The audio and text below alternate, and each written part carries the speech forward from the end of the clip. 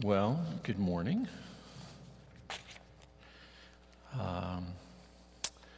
Want to say, first of all, just thank you, especially to all the volunteers who have made it here to serve so that we can have this service, even as we're doing it mostly remotely. There are a handful of people who come from the middle north of our country who are here because, it honestly is not a terrible storm out there. But for your safety, we are glad that many of you are joining us online to serve with us this morning. So I just wanted to say thank you. The other thing I wanted to say is that if you are a regular here at Trinity, you know we typically do communion on the first Sunday of the month. We are not going to observe communion today so that we can do it together next week. So if you were expecting that, now you can adjust your expectations. Before Christmas, my family and I went to New York City to see the Rockettes Christmas Spectacular. And if you have not ever seen it, it's quite a spectacular. It's quite a show, but we were pleasantly surprised at how clearly the Christmas message was included in the program, and that was a blessing to us. But one of the things that, as you're watching dancers dance, and watching them particularly when they spin, you wonder, how is it that they don't get dizzy, right? You think of this, I think of the same thing of skaters or gymnasts when they're up twirling and spinning and doing what they do. How is it that they don't lose their... So I did a little research this week because I didn't want to make it up sure enough, there's a name for that thing that we get, this disoriented dizziness that happens when we spin. It's called nystagmus. Okay? I'm not familiar with this word, so I probably didn't say it right, but that's what it said. But what I learned from Scientific American, no less, is that this was a particular article about ballet dancers, but I saw that it's for all these. One of the ways that they limit that is by finding a focal point, something to spot and to keep their head in. So you watch their heads and they turn to one spot again and again as they're spinning in the air so that they can keep their orientation and not lose and not fall into this dizziness and disorientation that most of us would. I thought of that as I was looking at the passage this week because I think what is true in our physical lives is often true in our spiritual lives as well. It's easy for us to get disoriented in life. Sometimes our lives are full of good things that are overwhelming and wonderful. A busy career, a full social life, family schedules, church service, whatever it is that fills your days. But it's easy in the midst of that to get disoriented. Where am I going? What is this all about?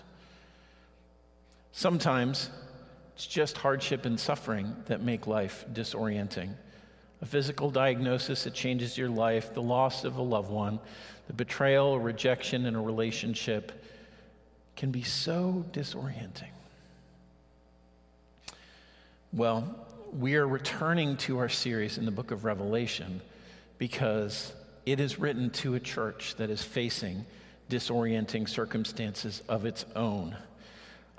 If you were here in the fall, we preached through chapters 2 and 3 of Revelation, where these letters described and confronted some of the disorienting factors that the church faced. One theologian summarized the challenge of the situation that the book of Revelation was written to by saying that they were facing the challenges of persecution from the outside, seduction to love the world, and deception of false teachers who were leading them astray. That was from Vern Poythress. If you're interested, you can track him down. He has a great little book on the book of Revelation. But persecution, seduction, and deception are all things that disorient us in life when they happen. And so we turn to the book of Revelation for help. And as we know, the book of Revelation is a series of visions, and what we're going to see today is God taking our focus to that point where we can look in the midst of all these disorienting factors and not lose our way. And so that's the plan this morning. Before we do that, we're going to spend a bunch of time today actually just thinking about how do we study Revelation. Because Revelation, we're going to be looking at Revelation 4. Revelation 4 and 5 are one picture, and Revelation 4 is kind of the setup in some ways. So all the action will come next week, so make sure you come back for that. But in the meantime, I want to spend a little bit of time reminding us and talking about the book of Revelation because it's different. Right? And we're going to see it when we read this passage in just a few minutes. It is a genre of literature called apocalyptic literature, right? And one of the key, there are a number of key things about apocalyptic literature, but one of them is its use of images. You know, we often use metaphors to say, well, it's like an elephant, you know, or something like that. And that's a comparison. Apocalyptic literature is these visions where everything is imaging. And it's meant to communicate to us in a particular way, particular images, and we're going to see them in this passage coming up. We're going to see seals and scrolls and trumpets and bowls and beasts and horsemen and lots of numbers. And we're going to wonder, how do we read these things? What are they for? Well, the good news is that we don't have to make it up. It's not like our postmodern approach to art where whatever we see in the artwork is what is actually there. In fact, the authors are using often Old Testament imagery to communicate truth to us. And so what we're going to do today is spend a bunch of time looking at Old Testament passages that I'm convinced John is referencing and that God is referencing in these images so that we can have some understanding of what it means. So that's a part of apocalyptic literature. The other thing that we want to be clear on in terms of the book of Revelation is that, and we'll see this at the very beginning of chapter 4, it says, "After this I looked, and behold." And some people have read the book of Revelation, and there's a series of after thises throughout the book. And they've said, well, this is a history. This is a chronology of the progress of time. And I think that's a mistake. I think that the book of Revelation is better read as a series of visions. So the first one, after I heard the vision of these letters in chapters 2 and 3, then I had another vision that was chapters 4 and 5. And then there's going to be another vision in chapters 6 through 8. And what we'll see is that these things are not sequential in history, that God's trying to say, first this is going to happen, and then this is going to happen, and then this is going to happen. But instead he's saying, here's an image, look at this, see what this has to tell you about both the present and the future fulfillment of what's going to come. And then here's another vision, and it's going to talk about probably the same things. And in fact, one of the things you see is that in the book of Revelation, there's a repetition of patterns of final judgment and the salvation of God's people. And this is seen over and over again. And Kevin, if we can throw it up, we're going to see in the book of Revelation, the structure of the book. Where we are, we're going to be in chapters 4 and 5 for the next 2 weeks.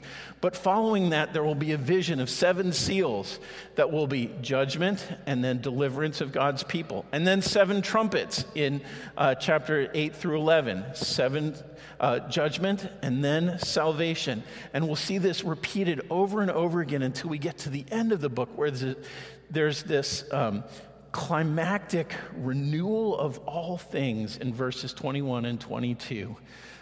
That is the final end that we do look forward to.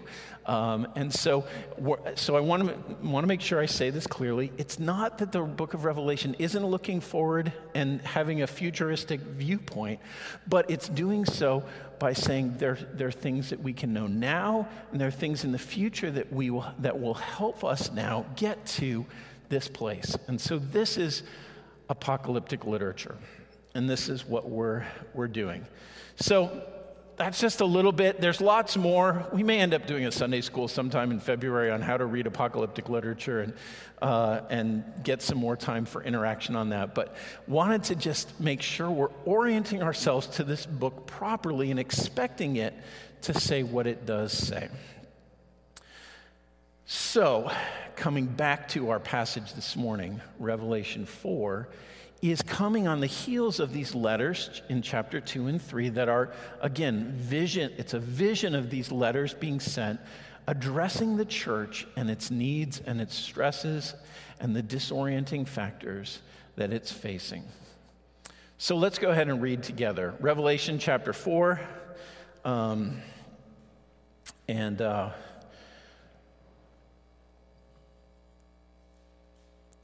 Revelation chapter 4 says this. After this I looked, and behold, a door standing open in heaven. And the first voice which I had heard speaking to me like a trumpet said, "Come up here, and I will show you what must take place after this." At once I was in the Spirit, and behold, a throne stood in heaven, with one seated on the throne. And he who sat there had the appearance of jasper and carnelian, and around the throne was a rainbow that had the appearance of an emerald. Around the throne were 24 thrones, and seated on the thrones were 24 elders, clothed in white garments, with golden crowns on their head. From the throne came flashes of lightning and rumblings and peals of thunder. And before the throne were burning 7 torches of fire, which are the 7 spirits of God. And before the throne there was, as it were, a sea of glass like crystal. And around the throne, on each side of the throne, are 4 living creatures, full of eyes in front and behind. The first living creature like a lion, the second living creature like an ox, the third living creature with the face of a man, and the fourth living creature like an eagle in flight. And the 4 living creatures, each of them with 6 wings, are full of eyes all around and within, and day and night they never cease to say, "Holy, holy, holy is the Lord God Almighty, who was and is to come."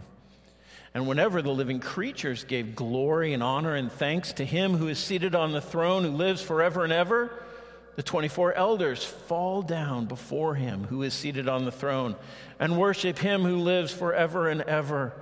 They cast their crowns before the throne, saying, "Worthy are you, our Lord and God, to receive glory and honor and power, for you created all things, and by your will they existed and were created." Let's pray. Lord, thank you for this word. Thank you for the things that you have spoken to us, Lord, in it. And Lord, I ask for your help this morning as we take on this grand vision. Lord, help us to see it clearly, and by your Spirit, apply it to our hearts and our lives as you would. Lord, help me to speak as I ought. We pray in Jesus' name. Amen. Amen. So, what do we see here? There is a vision of a throne upon which God sits. And we're going to look at what this vision tells us in some of its details. We're going to try to unpack some of the apocalyptic imagery, and then we're going to spend a few minutes at the end reflecting on how this vision is helpful or useful for us today as we live our lives. So first, what does this vision show us about God? Now, if you were listening carefully, the word throne, I read it 7, 8, or 9 times. It's actually fascinating. If you do a grammatical analysis, it's on the throne, around the throne, before the throne, to the throne. There's all these, the throne is the centerpiece of chapter 4. And in fact, what we'll see is that this is why it's paired with chapter 5, because we'll see the fulfillment of what this throne room is going to look like when the Lamb shows up next week. But that's for next week. This week, we're just going to look at this throne and think about what is it about this vision of the throne room of God that has to say to us. And again, we need to remember that these images, this one's an easy one, right? Because we know who sits on thrones, right? Kings sit on thrones. But remember that even this is an image from the Old Testament. Earlier Dave read from Isaiah chapter 6, verses 1 through 3. And I'm going to try to just remind us of these passages as we go through. And they should hopefully will be on the screen. And Amos, I don't know if we can make sure that we can, yeah, great. All right, so hopefully those of you who are at home can see these passages as well. Isaiah 6 says, in the year that King Uzziah died, I saw the Lord sitting upon a throne high and lifted up, and the train of his robe filled the temple. Above him stood the seraphim. Each had 6 wings, and with two he covered his face, with 2 he covered his feet, and with 2 he flew. And one called to another and said, Holy, holy, holy is the Lord of hosts. The whole earth is full of his glory. So this image that John is picking up in the throne room is not new to us, but we've seen it from the Old Testament. And this image came at a time when Israel was in chaos, and there was a question of, will God's people persevere? Will they persist? And this is the same thing that the church in the first century was facing, and this image of a throne reminds the people, God is on his throne. He is the one ultimately who rules over all these things. This is an image that's also been used throughout the Psalms. So in Psalm 9, verses 7 through 9, it says, But the Lord sits enthroned forever. He has established his throne for justice, and he judges the world with righteousness and judges the peoples with uprightness. The Lord is a stronghold for the oppressed, a stronghold in times of trouble. And so his sitting on this throne brings to mind the image of God with the power to judge and to bring justice and to help those who are needy, one who provides safety for the oppressed. Psalm 47, verses 7 through 9. I didn't get that right. What is it? Wait, here we go. Psalm 47. We'll start in verse 7. For God is the King of all earth. Sing praises with a psalm. Verse 8, God reigns over the nations. God sits on his holy throne. The princes of the peoples gather as the people of the God of Abraham. For the shields of the earth belong to God. He is highly exalted. So again, we see a picture of this throne being above even the nations, right?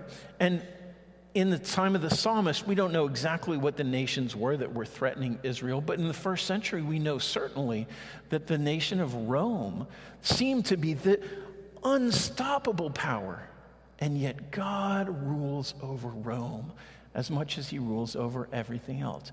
And so this is the image of the throne that we see, and it's central to this, so I wanted to spend a few minutes on it. Now I'm going to try to go through relatively quickly a lot of these other images. So there is one who sits on the throne, and it is God himself, right? And again, this imagery, he starts mentioning stones, jasper and carnelian. And if you try to go to a geologist today, whatever these stones are probably different from what these words are used today. We're trying to capture the image of these things. So it reminds us of a vision that Ezekiel had in Ezekiel chapter 1. Ezekiel chapter 1, verse 26. And above the expanse over their heads, there was the likeness of a throne in appearance like sapphire. And seated above the likeness of a throne was a likeness with a human appearance. And upward from what had the appearance of his waist, I saw there were gleaming metal, like the appearance of fire, enclosed all around. And downward from what had the appearance of his waist, I saw as it were the appearance of fire, and there was brightness around him. And the appearance, like the appearance of the bow that is in the cloud on the day of rain, so was the appearance of the brightness all around. Such was the appearance of the likeness of the glory of the Lord. So again, we have this quote from Ezekiel chapter 1 that is picturing this one on the throne. And there's this picture of glory and jasper and carnelian and a bow that's around, that's like the rainbow, but also like an emerald. You understand these, as you see these images are not one-to-one correspondences. We need to not read these like a scientific textbook. We need to read them like a painting, right? And if you look at each, it's like looking at a pointillist painting. If you look at each brushstroke, it's not going to make sense. Each brushstroke doesn't have its own meaning. It only has meaning as it's a part of a whole. And so these images are meant to be pictures that evoke certain ideas. And jasper and carnelian and emerald are meant to picture glory and splendor, right? And human kings have always recognized this. They always have crowns and jewels. I've never been to it, but I hear that going to see the crown jewels in England in the Tower of London is amazing because they're these ornate and beautifully crafted things. And they sparkle and they shine and they have their own luminescence and glory. And what these images do is remind us this is what God is like. God has this splendor that shines. And the best image we can have is like the brightest jewels in the world. This is what God is like, but more so.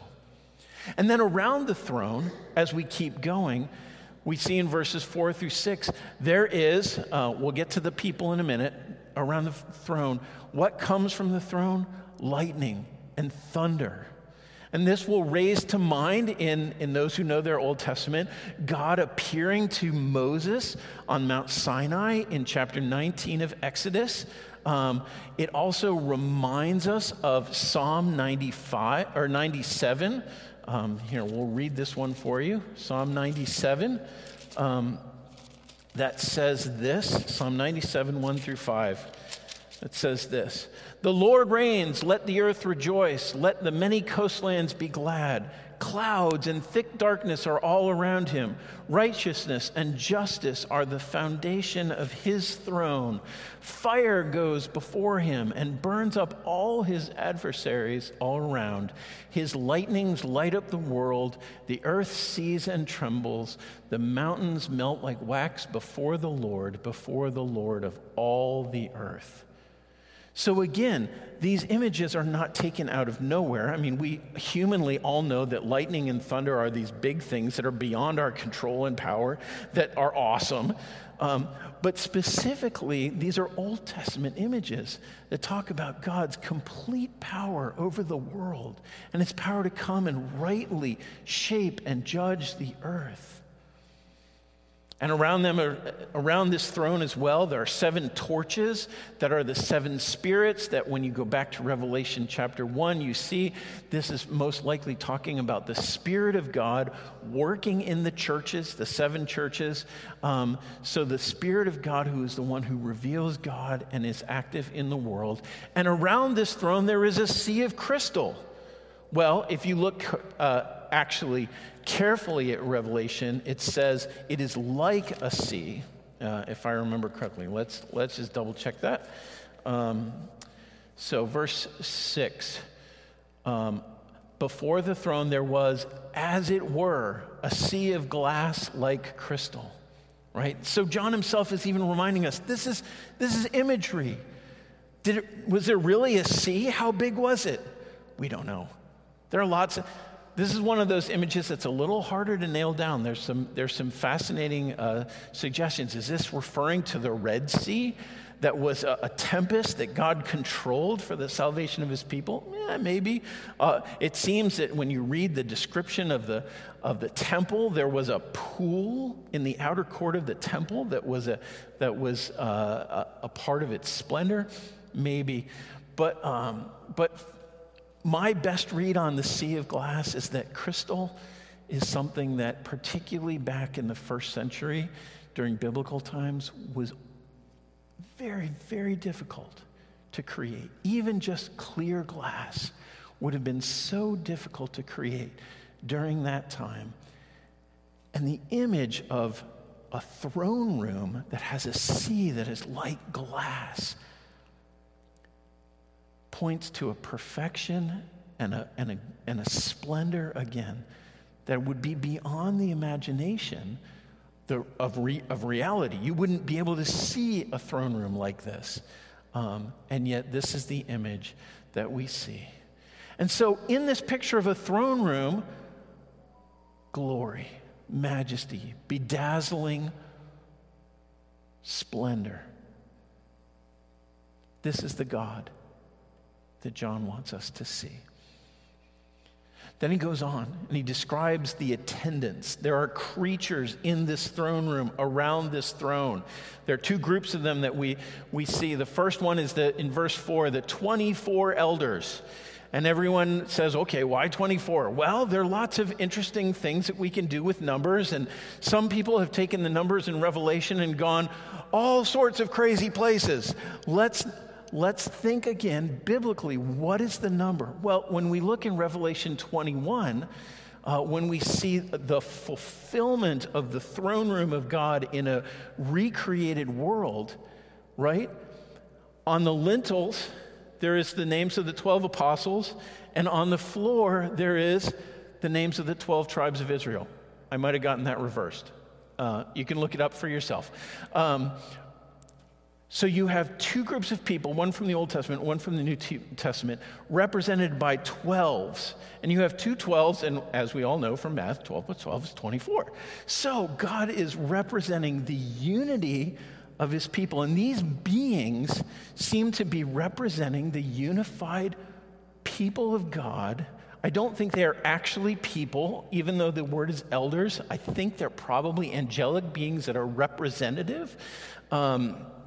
Again, one of the commentators says the elders are angels who operate in a priestly capacity by presenting the prayers of the saints to God, and we'll see this in chapter 5, verse 8, and by interpreting the heavenly visions to the people. This is in chapter 5, verse 5, connection to a Levitical priesthood idea.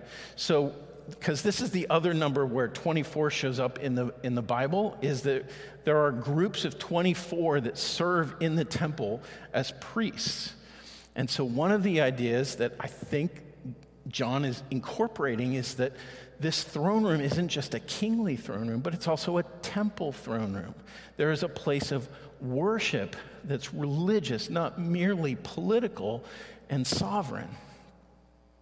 So these 24 who have crowns that they lay down before the feet of the one who sits on the throne, we see that in verse 10, are there representing the fullness of people of God and being like priests in some ways to them. And then between them are four living creatures. This is what we see in verses 6 and following. To understand this, we want to go back to Ezekiel chapter 1. Ezekiel 1, starting in verse 4, Ezekiel had a vision that went like this. And as I looked, behold, a stormy wind came out of the north, and a great cloud with brightness around it, and fire flashing forth continually, and in the midst of the fire, as it were, gleaming metal. And from the midst of it came the likeness of four living creatures, and this was their appearance. They had a human likeness, but each had four faces, and each of them had four wings. Their legs were straight, and their soles of their feet were like the soles of a calf's foot, and they sparkled like burnished bronze.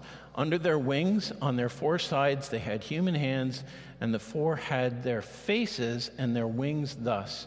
Their wings touched one another. Each one of them went straight forward without turning as they went. As for the likeness of their faces, each had a human face. The four had the face of a lion on the right side. The four had the face of an ox on the left side. And the four had the face of an eagle. Such were the faces. Okay. What do we do with this? Again, what we do know is that John isn't just picking these four things, an ox, a lion, a human, and an eagle, out of nowhere and thinking, I don't know, what should I pick? He's taking an Old Testament imagery. And again, what does this mean? Well, there's some interesting conversations about that.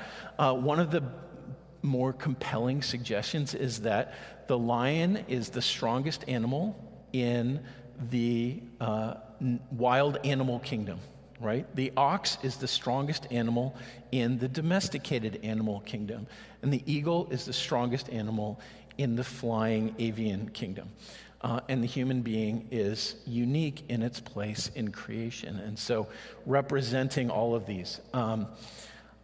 That's a bit of speculation in terms of why these creatures have these faces, but it could mean there's an idea of great strength and representing the breadth of created world in it. What you also heard, if you were listening carefully, is that the image in Ezekiel isn't just like the image in Revelation chapter 4. There were parts of it that sounded more like the vision from Isaiah 6, where there were eyes and more 6 wings instead of 4. And you notice that in Revelation, each creature had 1 face, whereas in Ezekiel, there were 1 creature with 4 faces.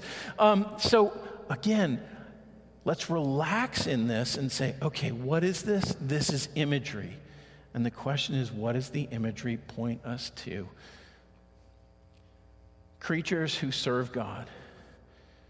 Creatures who, as we'll see further on in Revelation, will bring judgment, God's judgment upon a rebellious world. We'll see these 4 living creatures being instruments or used by God to bring judgment in Revelation 6 and Revelation 15. So the image of strength would make sense in light of that they have that power to do it. But the other thing is, because they are surrounded by eyes, it means that though they're elements of judgment and they see all, they're also a reminder that God sees everything. And imagine what that would mean to a first century Christian who's facing persecution. God sees you. He knows you. He will act. He has these agents ready to do what he's going to do. So this is the second part of the image. And then the final part that I know you're all waiting to get to is the songs that they sing in the throne room of heaven. These beautiful songs. In verse 8, we see the 4 living creatures as they bow down before the one who sits on the throne. They say, "Holy, holy, holy is the Lord God Almighty, who was and is to come." And the threefold is a repetition to underline and to support this idea that God is a holy God. Holiness meaning he is distinct. He is apart from all other. He is not like the kings of this world. He is not like the rulers of this world. He is greater and more majestic and more glorious than any other. He is the Lord God, the Almighty, who has all power and who was and who is to come. He holds the past in his hand. He holds the present in his hand. He holds the future in his hand. There is no one like this God. There is no power like the power that God has. There has never been a time when he does not reign. And as these 4 bow down and recognize God for who he is, we see in verse 9, the elders then bow down before God as well. And they throw their crowns in signs of loyalty and fealty to him. And they say, "Worthy are you, our Lord and God, to receive glory and honor and power. For you created all things, and by your will they existed and were created." These are words that we throw around in church a lot. Oh, worthy are you, oh God. What does it mean? It means that the intrinsic or inherent value of something is of such inestimable worth that we recognize it and respond to it by saying, it's like seeing the crown jewels and saying, wow, that's really worth something. Or when we see people do amazing things, wow, that's really worth something. When we see God sitting on his throne, the 24 elders say, you are worthy of all glory and power and honor. And why? In verse 11, for you created all things, and by you all things exist. Nothing in this world exists apart from God's work. He is the force that created it all. He is not a blind watchmaker who's created something and just let it go. He is not a deist who has started it all and then is letting it run without being involved. Nor is he a God who has retired from his duties and just said, nah, I'm not interested anymore. He is the God who creates and sustains all things. And so the songs that these creatures in the heavenly throne sing is to make us focus again on the throne and to look at the one who sits on it. It is God in his splendor and majesty and power and sovereignty and greatness. How is this vision helpful? Is it just too heavenly minded to be any earthly good? This is our fear, right? When we read the book of Revelation, how can this be helpful? Well, let me see if I can say, I think it's helpful because it gives us an answer. It gives us a focal point, a place where we can look in the disorientation of our world and find help when we ask certain questions, when we face certain things. So the first question is this: am I abandoned in my suffering? This is a question we ask when we suffer the hurts of living in a fallen world, and it's something that the first century church would have faced, not only in that, but also because they were facing persecution. Likely this vision came after the persecutions of Nero and of Domitian in the 50s and 60s. And so it's likely that the church knew what it was like to see friends killed for Christ, to see Christians treated terribly, to see the church be driven underground. And this passage gives us an answer, that God is on the throne. He sees it all. Nothing is beyond his gaze. And he's not unable. There's nothing outside of his power. And he is active.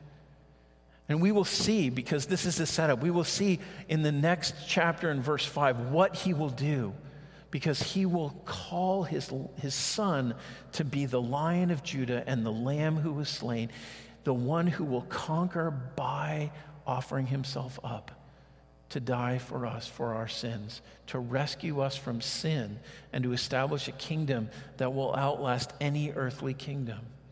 This throne room is a picture, is a part of a new creation that God is going to create one day. And by faith in Christ, as we're facing the worst of our suffering, we can look to this throne room and say, I know that this suffering will not end, or will not last forever. It will end. There will be a day when this will be no longer. The second thing that this question answers is, who rules my life? This will have two senses for us.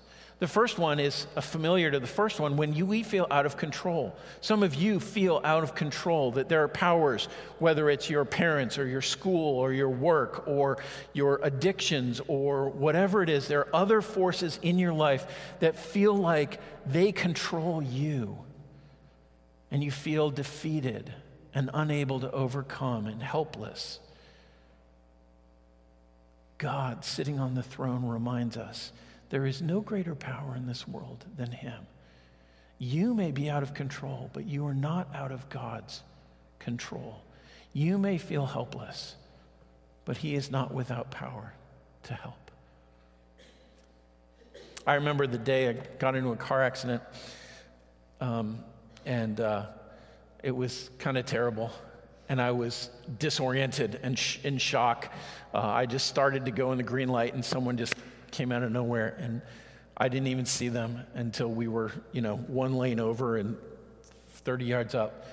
But my dad was sitting next to me in the car. He's like, okay, are you okay? Okay, what do we need to do? He came alongside, and though I was completely out of control, he was able to say, I know what's going on. How much more does the God who sits on the throne of the universe, is he able to be that for us? So this is the first sense in which this is helpful when we feel out of control.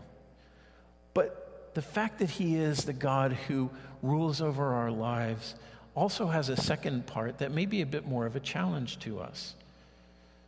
Because it's worth asking the question, do we see God as the one who rules our lives? Or do we kind of rule our own lives? Let him rule just as much as we want him to? I want to ask you this morning, have you allowed your desires or hopes to control you? Have you allowed other people to take control of your life and lead you in your life decisions? It's easy to do this when you want a career, to turn over the control of your life to those who can help you advance. It's easy when you long for a relationship that you don't have, or when you're in a relationship that you do have, to give power to that other person to control how you live. Or maybe you've just taken control of your own life. I worked with Crew for a while, and they have this really helpful circle. There's some ways in which it's unhelpful, but here it's really helpful because it says your life is like a circle, and in the middle there is a throne. And the question that we all need to ask is, who's sitting on it? Is it us or is it Christ? Do we let him say, this is what you should value? This is how you should live. This is what you should worship. And if you're wondering whether that's true or not, here's a little test for you. Just look at how you spend your time and spend your money. And what's the thing that, if God said, I want to change that, you would most want to say, no, you can't. You can have the rest of it, but not that. Those are the places where God isn't sitting on the throne of your life yet. But this vision calls us to embrace God as sitting on the throne of our lives as a good God who will do good things for us as we submit ourselves to him. And the final question is similar to this. And the question of, where should my worship go? Jesus tells the parable of a man who finds a field, and in it there is a treasure. And in the joy of finding this treasure, he goes and he sells everything else that he has so that he will buy this field so that he can get this treasure. He reorients his whole life about getting this one thing. And this is what the picture of the throne room shows us. Holy, holy, holy is the Lord God Almighty, who was and is to come. Worthy are you, O Lord our God, to receive all power and glory and honor. This is worship, seeing that above any earthly good, God himself is the one great, glorious good that we have in the world, and his worth is beyond the value of all of his creation. And so seeing the throne room reminds us to turn our hearts to worship him. And as we will see, we will worship him who is not distant and far off and uncaring, but who has come and in the Lion and the Lamb has suffered and died for us and has risen again, so that the risen King is our reigning King in our lives. And then we know what we should worship. We should worship him. So, it's my encouragement to you this week. Read Revelation 4 and 5 a couple of times. prepare for our service next week, and remind yourself of the greatness of the God that we serve. Let's pray. Lord, thank you for this passage and for this word. We pray that you will help us, Lord, to understand these things. And as we understand them, Lord, that we would, Lord, have our hearts turned towards you in worship. We pray this in Jesus' name. Amen.